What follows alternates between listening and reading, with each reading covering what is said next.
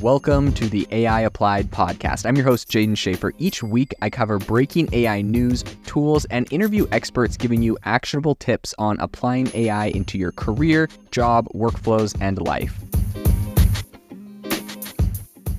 Make sure that you go to aibox.ai, link in the show notes, to join the waitlist for our new AI platform. We're going to be launching an incredible platform that allows you to build anything you want with workflows in AI. So you're able to chain together ChatGPT and image generators and audio generators to make really powerful apps for your organization, or you can host them on our marketplace and actually generate royalties from them. So make sure to go to aibox.ai and join the waitlist. In addition, if you like the podcast, if you could do me a massive favor and please leave us a review on Apple or Spotify or wherever you listen to your podcast. This helps me be able to get better guests on here as they check the reviews to see how you guys are liking it. So if you could please do that, I would really appreciate it. OpenAI has been in the news and is one of the hottest topics in tech right now since launching their ChatGPT tool, which gained over 100 million monthly active users in the first 2 months. Now, that being said, today on the podcast, we wanted to talk about OpenAI's startup fund. So OpenAI has announced that they're going to be investing $100 million to help AI companies. So we're going to be talking about who they're investing in, some of their first investments, and what this means for the industry. So the first thing to know is that their fund essentially is setting apart $100 million to help AI companies that they have labeled as having a profound positive impact on the world. So they said that they're looking at partnering with a relatively small number of early stage startups in fields where AI can really have a very transformative effect. So they're looking at things like healthcare, climate change, education, and also places where AI tools can really just empower people by helping them to be more productive. So the fund is managed by a dedicated team with expertise in investing. So they have a lot of people that have a lot of experience in investing, as well as people that have experience in machine learning, engineering, and also operations. So including members of the OpenAI leadership and technical staff are going to also be on there looking at a lot of these investments. But the fund's investors essentially consist of Microsoft and other OpenAI partners. As we know, in 2020, Microsoft gave OpenAI $1 billion, and this year Microsoft gave OpenAI another $10 billion. So Microsoft is a very big backer, and they're the ones that are really spearheading the investment into a lot of these other companies that are essentially built on top of OpenAI. So in addition to the capital that is going to be allocated for this, companies in the OpenAI Startup Fund are going to get early access to future OpenAI systems, which honestly is pretty powerful, and they'll get support from the fund's team and credits on Azure. So Microsoft Azure, the cloud computing platform, is going to come in handy because, cloud computing is very expensive for AI, and having that partnership with Microsoft. Obviously, Microsoft wants to do this to lock these new AI companies in on their platform, so it's kind of a growth strategy for them.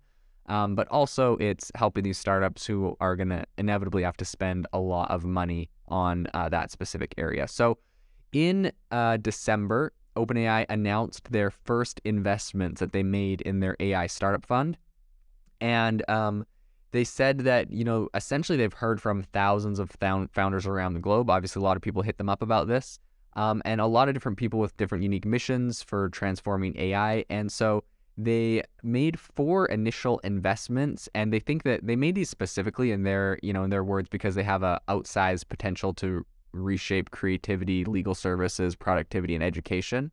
And really those things at scale, I think, is what they're talking about. And so, the companies they identified have a really deeply integrated cutting-edge AI model. And I think that they really are just investing in these to kind of further AI and what's going on. So in their own words, they said, "We believe there's an enormous amount of value yet to be unlocked for the world with AI." And that was, I think, OpenAI's COO. So that was Brad Lightcap. And he said, "We're proud to partner with the talented founders and team at Descript, Harvey AI, Mem, Speak, as they're building the tools that we believe will have a significant impact on everything from legal services to language learning, productivity, and creative expression." So I want to talk about those 4 companies really quick, what they're doing and why they may have been invested in. And Descript, the first one they mentioned, it's essentially a video editor. It's reshaping the way that creators engage with content by using AI to make video editing just like as simple as editing a text document. So their investment comes as Descript released what they called Storyboard, their new product, which is a new framework for making a video that is as intuitive as making a slideshow. That's, how they put it. So it's clear from and then, of course, Lightcap talking about this said, it's clear from talking to customers that Descript is breaking down barriers between idea and creation and extending video editing capabilities to an entirely new class of creators.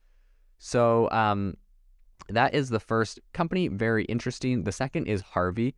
And so Harvey is developing an intuitive interface for all legal workflows through powerful generative language models. So looks like they're getting into the law industry. This is very interesting because recently the company Do Not Pay, which was, helping people to fight parking tickets and speeding tickets and whatnot using AI technology, using ChatGPT.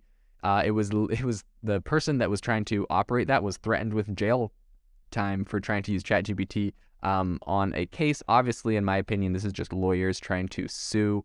So it was a bunch of lawyers that were threatening to sue for jail time. But this is just, people feeling threatened, and lawyers, when they feel threatened, will sue to try to preserve their industry. But that being said, I've recently spoken to different lawyers and law firms who listened to this show and told me that they're working on similar things. And so and they also said that, if they were threatened with a lawsuit, they would sue back and to try to change the laws if that was, something that happened. So they wouldn't actually back down, which is pretty interesting because Do Not Pay inevitably canceled that court hearing, and I'm assuming they're going to work on doing more. But it's interesting. I don't think you can stop innovation in this specific space. So it's interesting that they're kind of breaking into this with Harvey. And in addition, it says that its technologies expands a lawyer's capabilities by leveraging AI to make tedious tasks like writing research, drafting, analysis, and communication easier and more effective. So this saves lawyers time, ultimately allowing them to deliver a higher quality service to more clients, which is pretty interesting. When talking about it, they said that we believe Harvey will have a transformative impact on the legal system, empowering lawyers to provide higher quality legal services more effectively to more clients. That was Lightcap again. And he also said that Harvey's vision for how AI can just increase access to legal services, improve outcomes fits pretty squarely with its mission. So they're pretty excited to accelerate what Harvey is doing for law. And I think Harvey is currently in beta, so I don't believe that there's a product launch that people can use quite yet. The third company they invested in is Mem. So Mem is building the world's first self-organized workspace. So starting with personal notes, Mem uses advanced AI to organize, make sense of, and predict which information will be the most relevant to users at any given moment or in any given context. And Mem's mission is to build products that inspire humans to create more, think better, and spend less time searching and organizing. So Lightcap, he's got a quote on every one of these investments, but what he said about it was that Mem uses powerful AI to make knowledge workers more productive by removing the tedium and drudgery of organizing and accessing information, ultimately allowing people to focus on the parts of their work that matter. So it's going to be pretty interesting. I think that Mem recently lifted the waitlist for their flagship product, which is MEMX, so you can go check that out on their website. Speak is the fourth and last investment that they made in this specific round of funding investments in AI. And Speak is on a mission essentially to help more people become fluent in new languages, right? So you're thinking like this thing is something that competes with Duolingo and those kind of companies. It's starting with English, and the company initially launched in East Asia with a focus on South Korea. It has nearly 100,000 paying subscribers.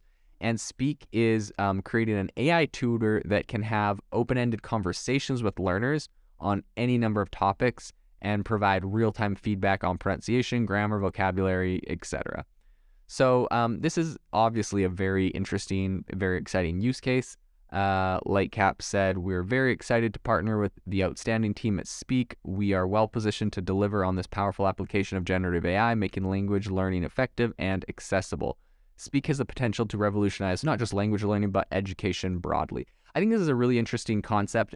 When I was in college, I actually interned at a company, and what they were doing was it was an app that allowed fluent native speakers in specific languages to talk with you, and you could, like, if you're trying to learn a new language, you could practice speaking. So it was kind of like, I don't know, like the Uber of talking with people in other languages, but you would pay and then pretty much have 15, 20, 30-minute conversations with people while you're commuting or whatever in different languages to help you practice with someone that's fluent. I think in America and a lot of other countries will have the problem where teachers that are like, your Spanish teacher might not actually be from Mexico or Spain and might not have those native accents, or your French teacher isn't actually from France, and so you're not going to get the same quality. You're going to get like an American accent, or maybe they're not perfect at the language and whatnot. So that company I interned with was trying to solve that problem, and it sounds like Speak is now bringing that to a whole new level with AI. So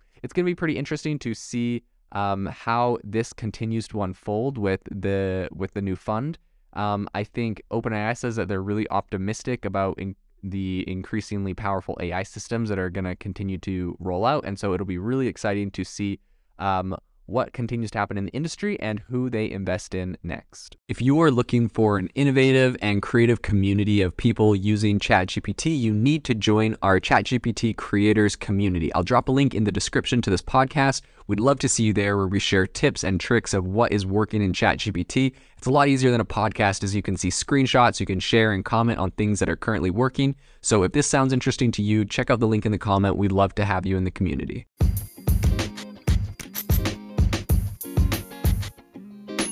Thank you for tuning in to the AI Applied podcast. Make sure to rate this wherever you listen to your podcasts, and have a fantastic rest of your day.